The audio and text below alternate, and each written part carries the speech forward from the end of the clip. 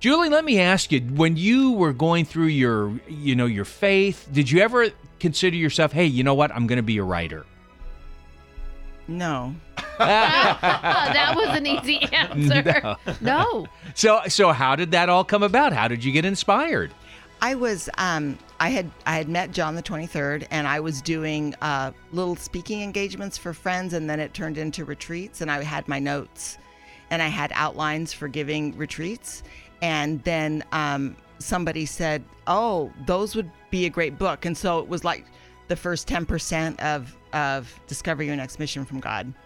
And it went from there. Yeah. Nice. And then, this is so amazing because I was absolutely an unknown. I still am. But you know what I mean?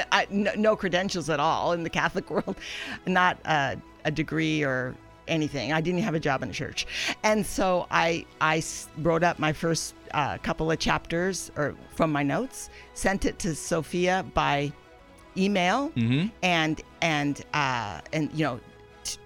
dear editor, maybe I put the editor in, it was the wrong one or whatever, because they weren't updated. I sent it to them, and so they sent me back and said, send us more. And I said, there isn't any more. And then they said, we're meeting in 2 weeks. We'll look at this and then we'll decide.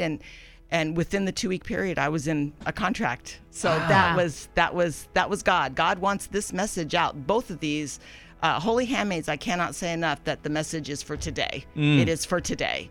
And it's a lot about Mother Mary, and it's for today for everybody. But the Lord has a hand in these messages that are now, and this radio station. I am telling you, there are souls that are, when all these good people who work here get to heaven, they're going to see all the people who made it there that wouldn't have otherwise, and they're going to know.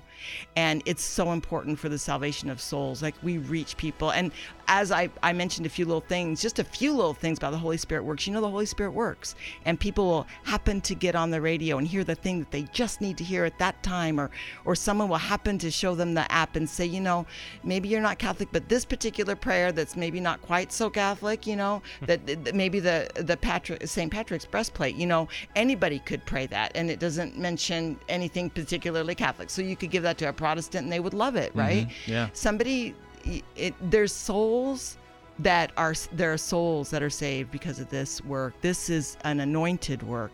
It is Mother Mary's pet project, and I just believe that we need to have a stake in it, because we were called by Jesus Christ to go and make disciples of all nations.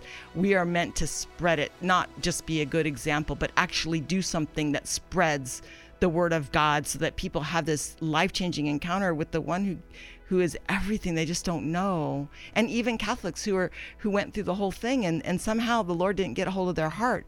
There's a lot of heart stuff in here. This gets to a person